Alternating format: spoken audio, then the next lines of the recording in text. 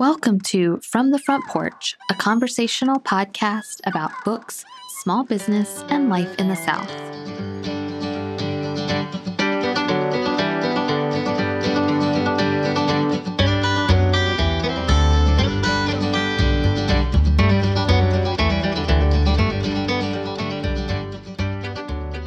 For it turned out that Ramesh uncle was right. We live alongside the past. It's our neighbor. We bump into it in the checkout line, at the laundromat, on the street. Sanjana Sathian, Gold Diggers.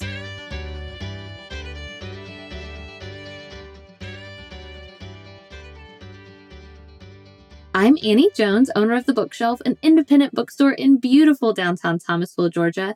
And today, I'm recapping the books I read in April. So many books, and I am not a huge fan of April, of whatever month that was we just lived through. There were some real high points, but in general, it was also a month that was really full with challenges and hardships. And yet somehow I managed to read a lot of books. So the first couple of books you're going to hear, I actually finished at the tail end of March, but I didn't want to leave them out because they were really good books. And then I will let you know when I start the books I actually finished in April. So these first couple of titles I finished at the tail end of March after recording our March reading recap episodes. So I'm playing a little bit of catch up. The first is 145th Street by Walter Dean Myers. I read this as part of our I Want It That YA book club that we've been doing every month. We are gathering virtually the last Friday of every month to talk through these kind of young adult classic works of YA literature. And it's supposed to kind of fill the void the Babysitters Club left in all of our lives. And I think it's doing the trick because I loved 145th Street. I'm a little frustrated, actually, that I had never read it before and that teachers had not really introduced Walter Dean Myers to me. I feel very behind and a little bit frustrated with my educators who I love and adore, but who left Walter Dean Myers out of my reading life. And so thrilled to be introduced to him as an adult, just feel slightly behind. 145th Street, if you are not familiar, is a collection of short stories about a neighborhood in Harlem. I loved this format. It reminded me why I like short stories. These short stories in particular were all connected. So it almost reminded me of Olive Kittredge or of the Wendell Berry stories. Just all of these kind of people living, doing life together, working alongside one another, all these different personalities at work in this one neighborhood.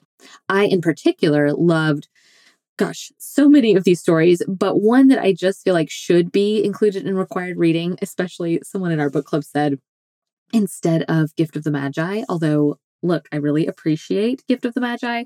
I just think the story, Christmas Story in the 145th Street collection would be great to include amongst your holiday reading. And I realize we are in May, but I just want to go ahead and put a bug in your ear to have that on your list for some of your holiday Christmas reading. I just think it's a great short story. There is so much to love about this book. I am so glad I read it. I wish, again, that it had been required reading for me, but I'm really glad I met Walter Dean Myers and his characters as an adult. And I really loved reading about life in this neighborhood. Highly, highly recommend. It is a little difficult for us to find. Like, we managed to find it to stock for our book club, but we're working on getting copies back at the bookshelf because it's a little bit hard to find despite it having an anniversary last year. So just kind of one of the struggles with stocking Backlist right now is just how publishers are a little bit behind in printing and things. And 145th Street, I think, is among kind of the casualties of that. But I have no doubt it will be back in print and available in your local bookstores. You may have it at your local bookstore. We've just had trouble stocking it at the bookshelf, but highly recommend 145th Street by Walter Dean Myers. Also at the end of March, and actually the day of my second COVID vaccine, I read Malibu Rising by Taylor Jenkins Reid. I, again, did not want to leave this out, and I had missed it during the March recap, but so certainly wanted to include it here. I know a lot of people who maybe came to Taylor Jenkins Reid thanks to Daisy Jones and the Six. I know you're highly anticipating this one, and I have to tell you, I do not think you will be disappointed. I loved this book, solid 4 stars for me.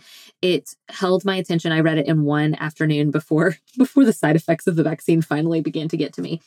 And I loved it. It's about the Riva family, set kind of during the 1970s, California coast life, kind of this hippie vibe, surfer vibe. I really loved the setting a lot, but I also loved this family a lot. So the Riva siblings host this big party every year at their giant home on the coast. They are famous because of surfing and because of their famous dad. And again, a lot like Daisy Jones and the Six, you will think these people are real. Like you will find yourself Googling because Taylor Jenkins Reid does a good job of incorporating actual real life people into her work, particularly in this book and in Daisy Jones and the Six. That's really what I'm thinking of. Her other works, less so.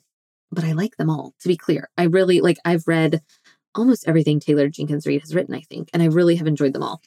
This one, if you are a fan of Daisy Jones and the Six, this will be kind of right up your alley. It's not an oral history, but it is, or a fictional oral history, but it is very much about this family, and it takes place over one night. So one night where they throw this really amazing party that they throw every year, and there are some flashbacks and things, but it mostly takes place over the course of one evening, which I love. I love books that do that. I feel like they're so tight and the plot is so carefully wrought. I really loved the setting of this one. Highly recommend. Really fun book that I thoroughly enjoyed. Also for fans of Little Fires Everywhere by Celeste Ng. So if you liked Little Fires Everywhere, if you liked Daisy Jones and the Six, Malibu Rising by Taylor Jenkins Reid will be for you. As of this recording, it is going to be published on May 25th, so perfect for your beach reading. Next up, also at the tail end of March, was the book Competitive Grieving by Nora Zelavansky. You may have heard me reference this on other podcast episodes, but I looked and I could not find an actual recap of it, so I did not want to leave it off. This book is so great because it is this really beautiful, bittersweet book about the loss of a friend, about grieving the loss of a peer and a loved one, but it's also got like a sneaky good rom-com in the middle of it. So I really liked this book a lot. The main character is Ren. Ren has just found out that her best childhood friend and somebody who she kept in touch with through adulthood, Stuart, has died. And she has to kind of process her feelings about losing this friend of hers. Their last interaction, their last kind of texting interaction was not maybe what she really wanted to be, her last exchange with her dear friend. So it's about Ren and her feelings of loss and grief. And then she also encounters George, who is Stuart's lawyer, and he's kind of working on Stuart's will and kind of enacting what Stuart's wishes were for his kind of final wishes. And so Ren and George obviously meet. There is some chemistry there. The rom-com is kind of sneaky good, like sneaked in there. Like it's not really the propulsive force behind the book, but you do wind up really becoming invested in Ren and George. And in particular, the book begins as really Ren and Stuart's story. And again, this kind of loss of a loved one, this loss of a really dear friend, and then moves into Ren's story with George. I loved that format. I also really liked Ren as a character.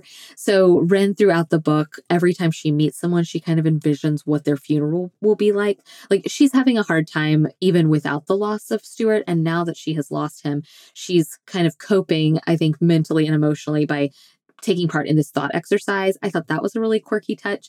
I just fell in love with a lot of the people in this book. But if you are a plot-driven rather than character-driven reader, I still think this one will work for you. I have read so many really beautiful books about grief in the last few months, and I think I'm drawn to them because of the collective grief we're experiencing as a culture, both of the loss of literal life and then the loss of figurative life.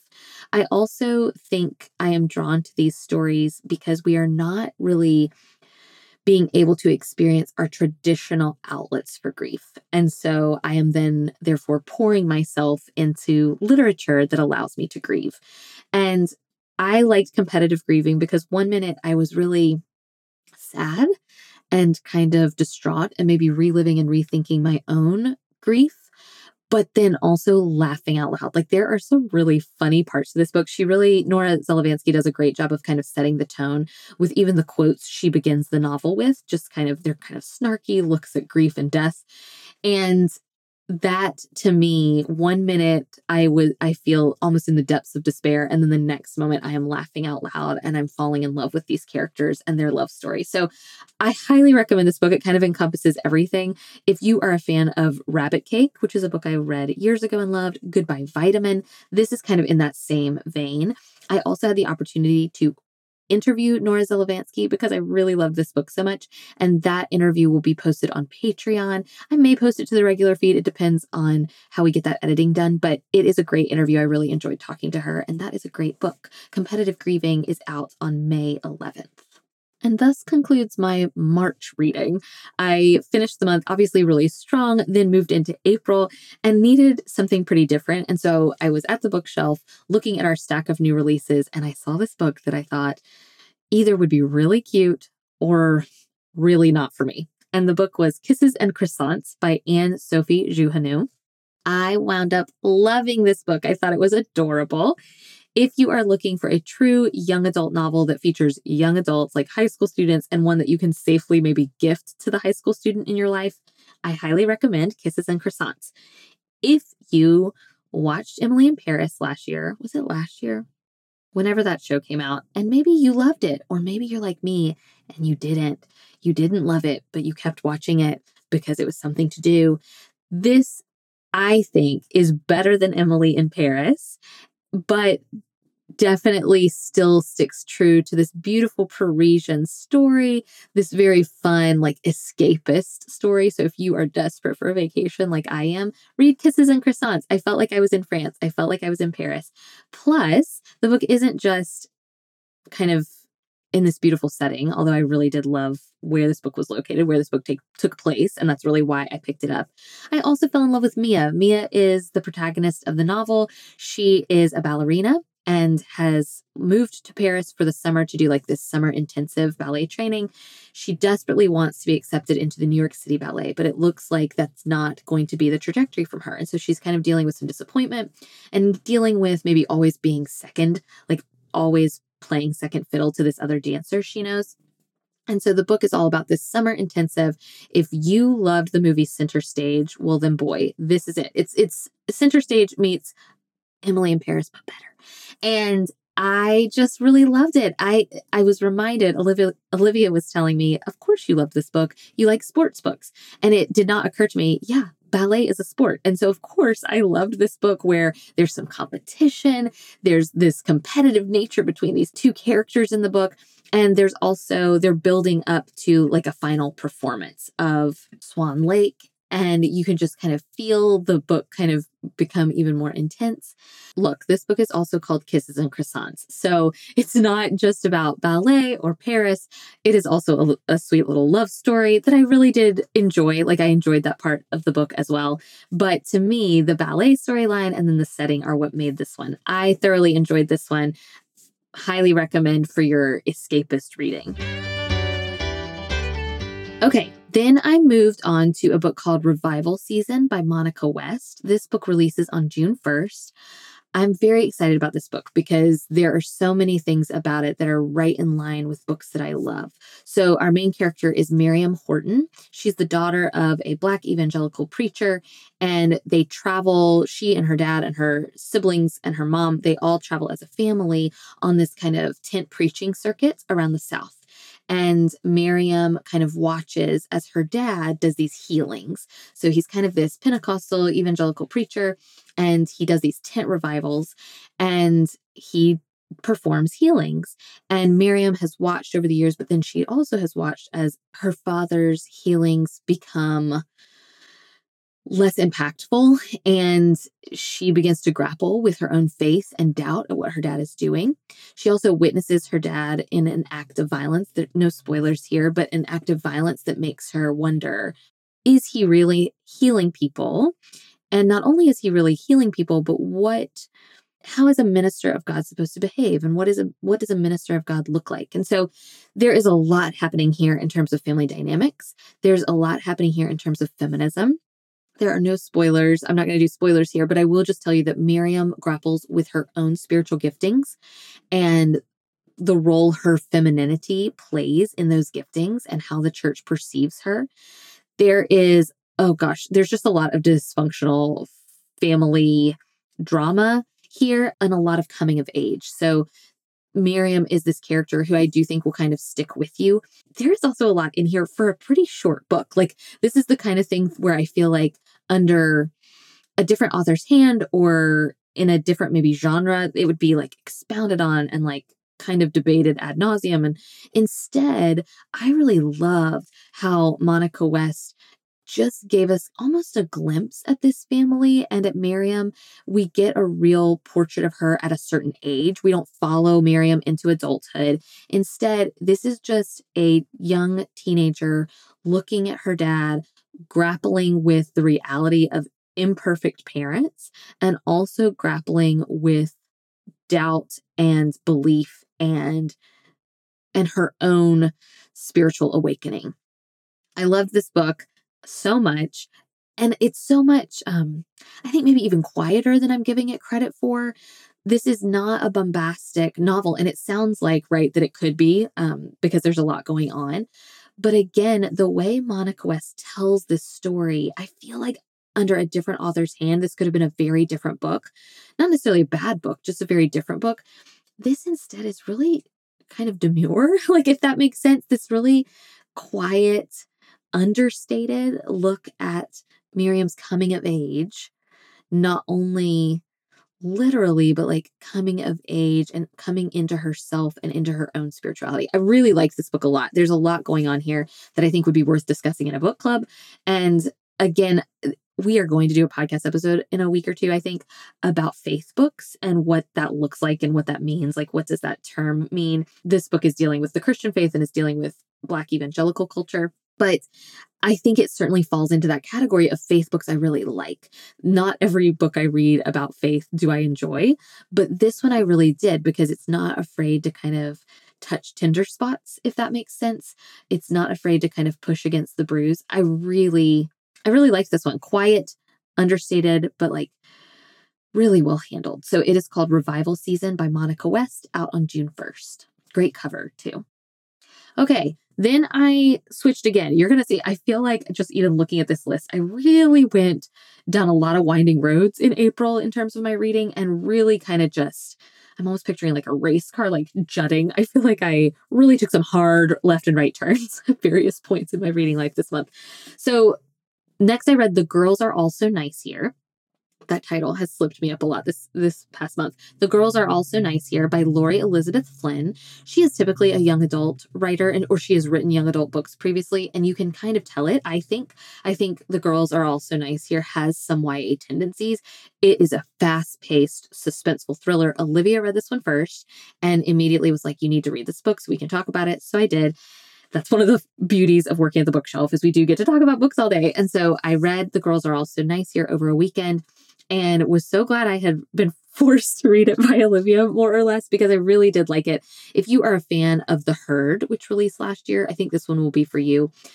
There were some things about this book that made me a little bit, not even eye-rolly, but just the character names. The character names were so distinct and very much set the tone for this book. So I don't mean that they were eye-rolly in a bad way. I just meant just the character names kind of set the tone for this, for where you were going to spend your time in this book. So the main character's name is Ambrosia, shortened to Amb. And Ambrosia is at Wesley College. She is kind of not sure she belongs there, right? Like she arrives and she's not sure she belongs. She meets this young woman named Sloane, but of course we're going to call her Sully. And so Amb and Sully become great friends, but Sully is complicated and is kind of a mean girl, to be quite frank. And then Amb's roommate is Flora. So Amb, Flora, and Sully. There's just a lot going on. But the book is not just set at Wesley. What it really is Amb in adulthood headed toward her college reunion.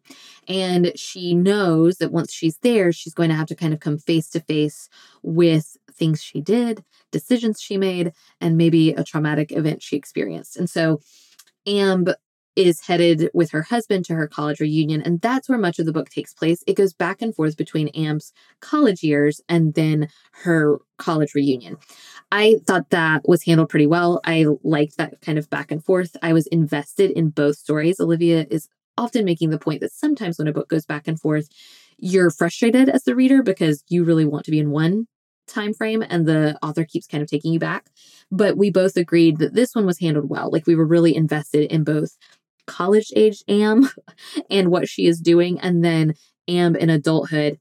I will say she's making terrible decisions at every turn. And so if books about complicated people making poor choices are not for you, then The Girls Are Also Nice Here will not be for you. like Amb is consistently making just horrific decisions. And the whole time I was reading, I was like, Amb, do better. Like there's a better way to handle every single situation being presented to you. But it made for very entertaining reading and very quick weekend reading, which I do think is something I'm drawn to, and I've been drawn to really since the start of the pandemic, is just these books that kind of I could fly through and think about in the moment while I'm reading them and then not really think too much about again.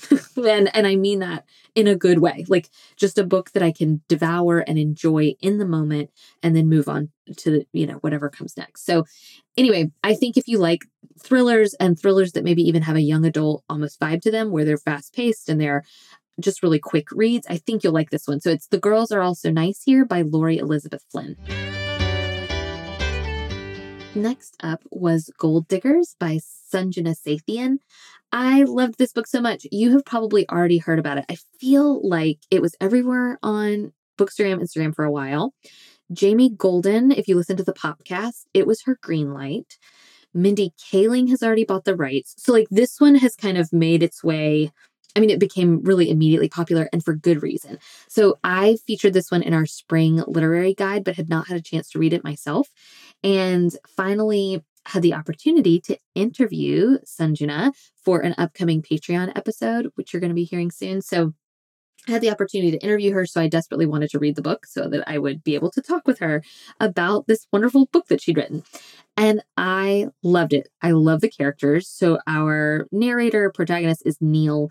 Neil is coming of age in suburban Atlanta in the 90s. So there's certainly a nostalgia factor for me here. I also love that this book takes place in the suburbs, and Sanjana talks about why that is. She wanted these people to really be from air quotes nowhere and understand that people from nowhere still have stories. Like stories are still being told in these settings that we might not often think about. Like we think of New York or Atlanta proper or San Francisco or something like that.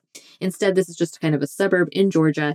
And these kids are kind of second generation, like their parents have moved over from India and they are having to now grapple with what does it mean to be an immigrant in America? Does it have to mean anything? We're also just teenagers and kids. So our main character is Neil. His next door neighbor is Anita. He loves Anita, kind of this unrequited teenage love. And then there's this element that could have really turned me off from the story because I'm obviously here for nostalgia, for unrequited love, for growing up in the suburbs, for 1990s Georgia. Like I'm here for all of these things. But I was worried that this next part was going to kind of throw me off and really mean that Gold Diggers wouldn't be for me. So Neil and Anita especially in particular is kind of high achieving. They're trying to figure out how to get out of the suburbs and graduate. And when they do, kind of where will they go? And instead of maybe going the traditional route, what Anita's mom winds up doing is creating gold and kind of drinking this gold potion, drinking gold to almost soak up the ambitions of other people. And they do this by stealing gold jewelry from people they really respect or admire, and then kind of melting it down and then turning it into this lemonade drink and then drinking it. It sounds so weird, but I loved this. And it's kind of this magical realism element that I just wasn't sure I, as a reader, would be here for. Like it could be for other people, but wouldn't be for me. But instead, because the book is rooted in Neil's story, it feels very rooted and it feels very grounded. And so I was able to believe, oh yeah, like they're basically like bootleggers. Like they're like making, moonshine in their basement, except they're not making moonshine at all. They're making gold and they're drinking gold. I told Sanjana when I was able to speak with her that it almost had like this Breaking Bad element. Like I felt like I was reading Breaking Bad. And then the book moves forward to Anita and Neil in adulthood, and they kind of have to face the consequences of their drinking gold and what that decision, what that choice meant for the rest of their lives. I thoroughly enjoyed this book. I really liked it. I cannot believe it's a debut. I cannot believe all the things she was able to weave in here. It's a coming of age, it's Southern lit, it's a story about immigrant kids, it's a love story, it's historical fiction, it's magical realism. Like, I cannot believe all the things Sunjino was able to incorporate here, and yet the story never falls flat. Like, there's never like a weak point where you think, oh, well, this could have been left out or this could have been edited out. I really did love the whole thing, and it all worked together so beautifully. It is called Gold Diggers by Sanjana Sathian, and it is out now. I next turned my attention to a suspense thriller that everybody was talking about. This is When the Stars Go Dark by Paula McLain.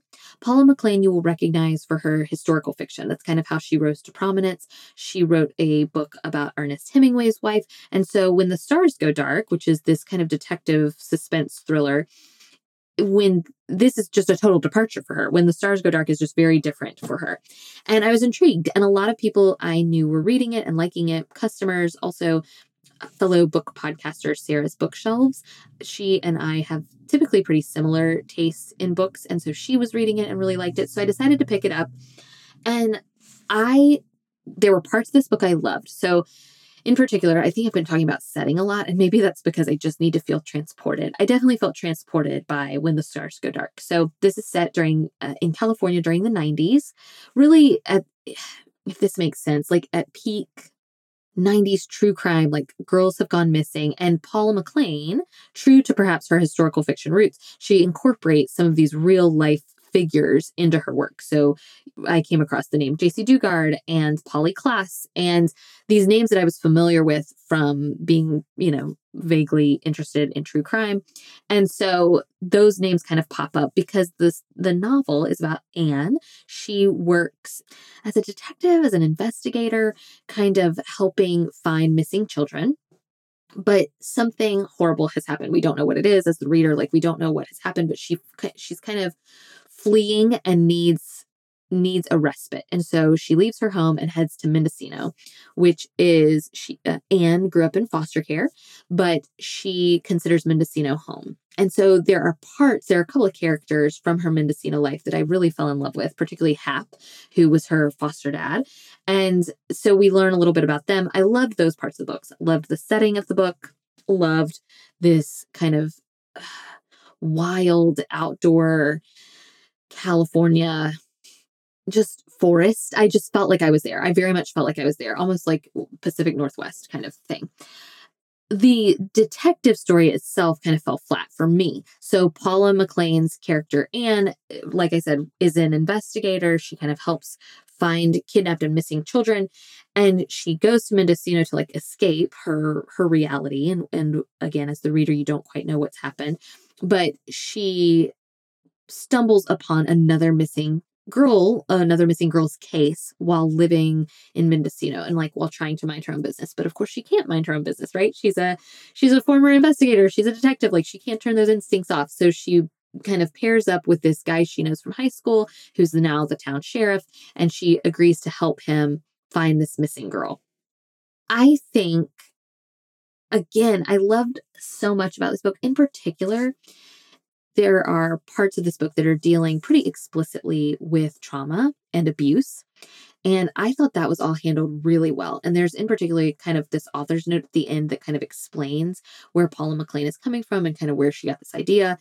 And I really appreciated those parts of the book. Those felt very realistic. They felt very well handled and well told. So I liked those parts. The part that fell flat for me was the detective story itself. So the story of this missing girl and Anne's kind of deep-seated desire and instinct to find her, to help find this missing girl. Olivia and I talk, because Olivia reads a lot of suspense thrillers, and she read this one after I did. And we were talking about how one thing that we don't love in literature is this trope of like the female detective who doesn't do her job well. And it feels like it comes up in pop culture a lot, like not just in books, but in TV shows or movies like this. These, and maybe it's not even female detectives, maybe it's just detectives in general who like don't do their jobs well, or they mess up, or they make a mistake.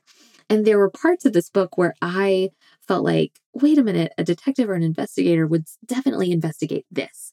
A detective or investigator would never go alone to this. Like, do you know what I mean? Like these kind of parts. And so that's what I struggled with a little bit in When the Stars Go Dark, but you cannot beat the setting. I've hand-sold a lot of these because I think the story is well told and fast paced. And I know my suspense and thriller loving customers. I'm thinking of my aunt. I'm thinking of Star. If you're listening to this, like I can name people who I know will love this book. I think how Paula McLean handles the subjects of abuse and trauma is so beautifully done and crafted. And so I loved that part. Is this like Tana French level? And to me, Tana French is like the epitome, that she's like this really great detective story writer. Is it Tana French level? I don't think so. However, this is also a departure for Paula McLean. So it wouldn't surprise me if we see more of this out of Paula McLean, and maybe she's headed in this trajectory. And if so, I would try another one of hers. I really would. This one in parts fell flat, but other parts of it were really great. I think the consensus is, I mean, people love this book, and reviewers love this book too. Critics love this book too. So When the Stars Go Dark by Paula McLean, it is out now. Again, big departure. Then I picked up The Trouble with Hating You. This is by Sajni Patel. I read this as part of my local book club. It is my first book club book to read and finish in, I think, 6 months. I think the last book club book I read and finished in time to talk about it with my book club was Saturday Night Ghost Club, which was in October. So here we are in April/May, and my book club chose The Trouble with Hating You. This is a rom-com, and I think this was interesting to read right after When the Stars Go Dark. When the Stars Go Dark was like this suspense thriller that also wound up dealing with really heavy topics. The Trouble with Hating You is this rom-com dealing with really heavy topics like sexual assault, like child abuse. And so it took me a minute to kind of get my bearings in The Trouble with Hating You. The love story is fun. It definitely has almost like, Pride and Prejudice vibes, like somebody, the two love interests meet and they hate each other. And the love interests in this book are Leah and Jay.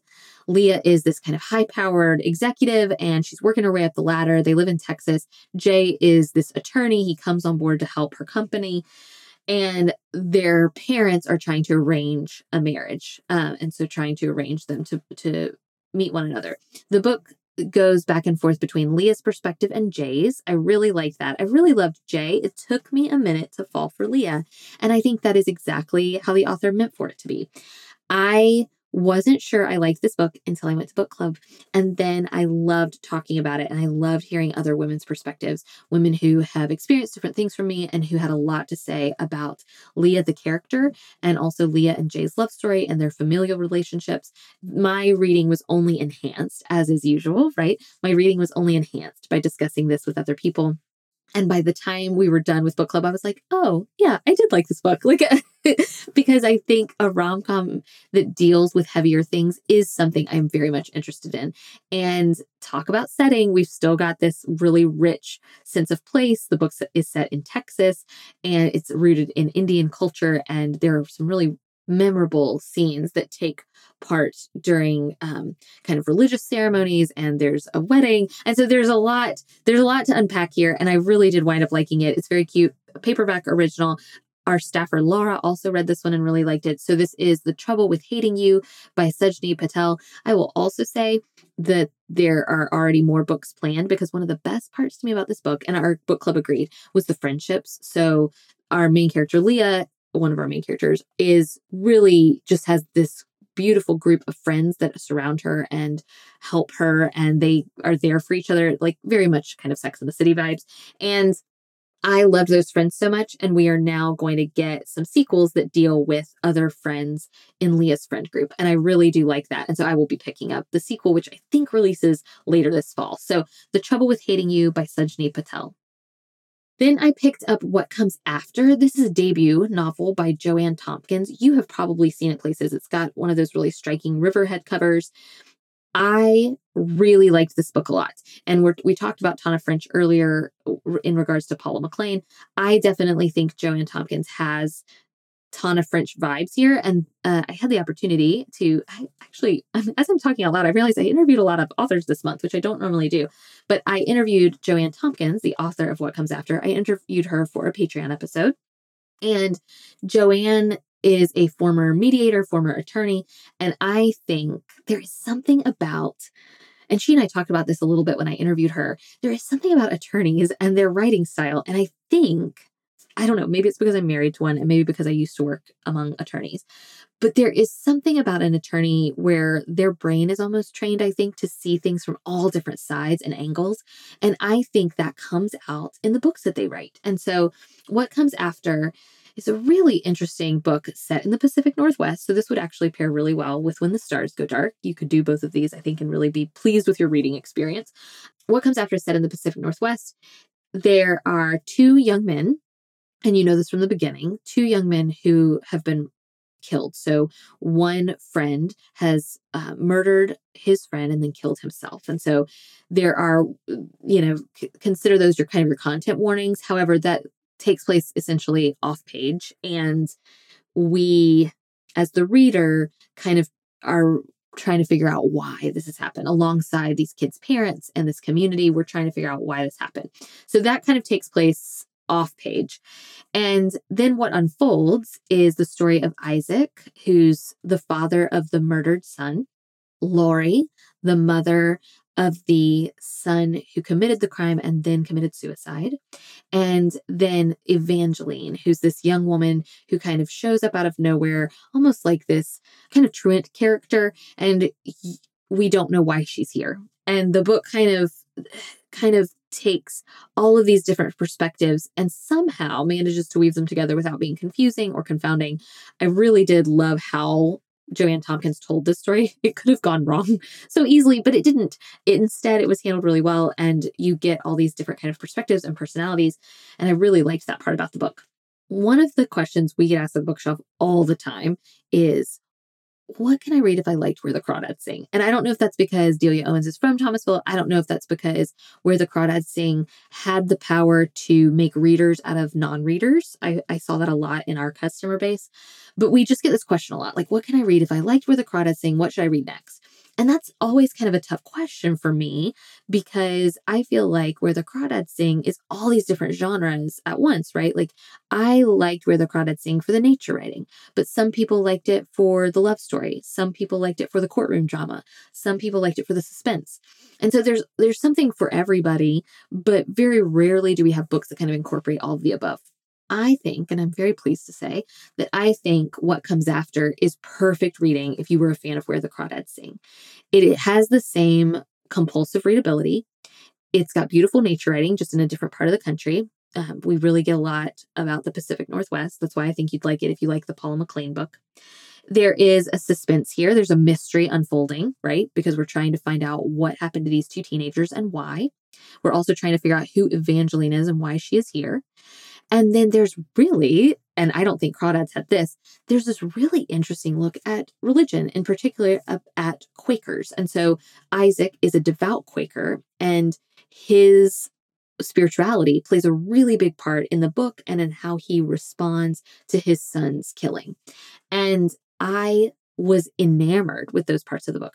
There is also a dog in this book that you are going to love. Like I became very attached to all of these characters. Like Isaac is a very memorable character to me, but there's a dog and he really holds your attention as well. Your heart kind of goes out to him. I really like this book. There's a lot happening. And again, in the hands of a different writer, I think it could have gone a different direction. But instead, I think it was handled really well. And all of it is told pretty masterfully, I think. So it is called What Comes After by Joanne Tompkins. I was almost deterred by this one because of how long it is. And I'm very sorry to say my head is just not in the right space for really lengthy works of literature. But I think this is an exception and you kind of fly through it. So What Comes After by Joanne Tompkins. Then I had the opportunity to go with my parents to the beach for a couple of days, and I chose to read a little bit differently. So I'm not a huge rereader, but I wanted a book that would make me feel like myself. I've been struggling a little bit with burnout. I am certainly languishing, as Adam Grant said in the New York Times. I'm definitely languishing. And I just wanted to feel like myself. So I took Gilead by Marilynne Robinson. We're going to talk about this really in more detail, I think, in our upcoming episode about faith books. But if you've never read Gilead, just allow me to replug it here. I didn't know if I would feel the same way I felt about it when I first read it in 2009, but I loved it. And it reminded me of what I love about literature, what I love about books, what I love, and the comfort I personally find in spirituality and in religion. I Marilynne Robinson is just a stunning writer. There's no other way to put it. The way this story is told is so beautifully written. If you're not familiar, it is the story of John Ames, and he is essentially on his deathbed writing a letter to his son. There is so much here, even if you are not comforted by religion or spirituality. There's just a lot here about humanness and humanity and personhood that I think is really important and would particularly be interesting to read after the year we've all had. And there's like a brief reference to the 1918 flu. And in 2009, when I read this book, I didn't find that interesting, or I didn't find that memorable at all. And then when I read it this time, I was like underlining, and I'm so glad I reread this one. I found it just as comforting and just as beautiful as I did the first time I read it. Highly recommend Gilead by Marilynne Robinson. And now I am eager to finish the quartet. I'm going to reread Home, and then I'm going to read Lila and Jack for the first time. So I'm going to try to do those, if not in the next couple months, by the end of the year. I hope to have read the whole quartet. Lastly, in April, I finished Are You There, God? It's Me, Margaret by Judy Blume. Again, this was part of our kind of book. My reading was kind of bookended by these YA books that we're reading as part of our I Want It That YA book club. So many people love this book. I realized I had never read this book. I've read a lot of Judy Blume, and I thought for sure I had read this. And then I picked it up and had no recollection. None of it was familiar to me. And so I suspect that this is the first time I've read it. And here's what I loved about it. Shock to no one, I loved the parts where Margaret is grappling with her religion and her religious experience. She is trying to decide if she should be Christian or if she should be Jewish. And she's visiting different churches and synagogues and temples. And she's trying to really figure out who she is. And she talks to God, but she's not really even sure who God is and what he is. I loved those parts. I will tell you, probably the reason I did not read this as a 12 or 13-year-old is because I hate talking and reading about puberty. I have a lot of work to do on myself before I become a mother of a teenager or a preteen, because I hate talking about that stuff. And I, as a kid, would not have liked this book at all. I would not have liked this book because I was a very late bloomer. I wanted to be a kid forever. And I did not want to talk about bras or periods or deodorant. Didn't want to talk about any of that. And Margaret loves talking about those things with her friends and desperately aches and wants to have her period, to get a bra. And so, so much of that would have been uncomfortable to me as a 12-year-old. And wasn't uncomfortable to me as an adult, but was just like, oh, there's a reason I didn't read this as a kid. And it's because this was not for me. However, Margaret is charming. And what we talked about a lot of things in our book club. And this is why I love book clubs and why I think they're important. I loved hearing how important this book was to so many women in the book club that we're in. I loved hearing about the mark Judy Blume made on so many of our lives in different ways, in different books, through different characters. And I did fall in love with Margaret and just how precocious she is and how charming she is. And we agreed that Mr. Benedict, is kind of this young teacher, and we had fun talking about his character. We agreed that the grandparent character, we saw the grandmother through a different lens maybe than we would have as a kid, because maybe there's some boundary issues there. It's interesting to read these books as adults, and I liked this book. I totally understand why it is a classic. It was fun to read it for the first time, and it was fun to read it alongside people who really loved it and who really treasure it. And it was a really fun reading experience. It's part of the reason I love this little book club that we're in. So that is how I wound up the month. Are You There, God? It's Me, Margaret by Judy Blume. Wow. That was a lot of books. I feel like I did that on like speed dial. Like I did that really fast. But this was still a long episode. So I hope you had a wonderful reading month. Please go to Instagram at Bookshelf Tville. Find the post where we're talking about the books we read in April. I would love to hear what you read, what your favorite was. I had a couple of favorites this month, and I'm sure you could tell it by what I was talking about, but I cannot wait to hear from you and to hear what you loved.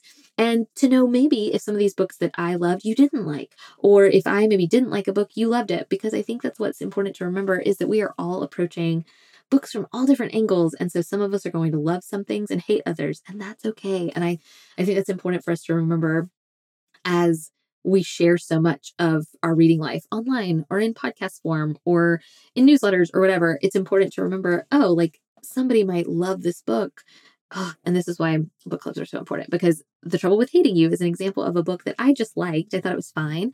And then I went to book club and realized how meaningful it was to some people. And so I think that is what is so important about realizing and understanding why people love the books that they do and why people hate the books that they do. So anyway, cannot wait to hear what you read in April. I will see you next week. From the Front Porch is a weekly podcast production of The Bookshelf, an independent bookstore in South Georgia. You can follow The Bookshelf's daily happenings on Instagram at Bookshelf Tville, and all the books from today's episode can be purchased online through our store website, www.bookshelfthomasville.com. A full transcript of today's episode can be found at FromTheFrontPorchPodcast.com. Special thanks to Dylan and his team at Studio D Production for sound and editing, and for our theme music, which sets the perfect warm and friendly tone for our Thursday conversations. This week, I'm reading The Final Revival of Opal and Nev by Dawnie Walton. If you liked what you heard on today's episode, tell us by leaving a review on iTunes. Or if you're so inclined, support us on Patreon, where you can hear our staff's weekly New Release Tuesday conversations, read full book reviews in our monthly Shelf Life newsletter, follow along as Hunter and I conquer a classic, and receive free media mail shipping on all your online book orders. Just go to patreon.com/FromTheFrontPorch. We're so grateful for you, and we look forward to meeting back here next week.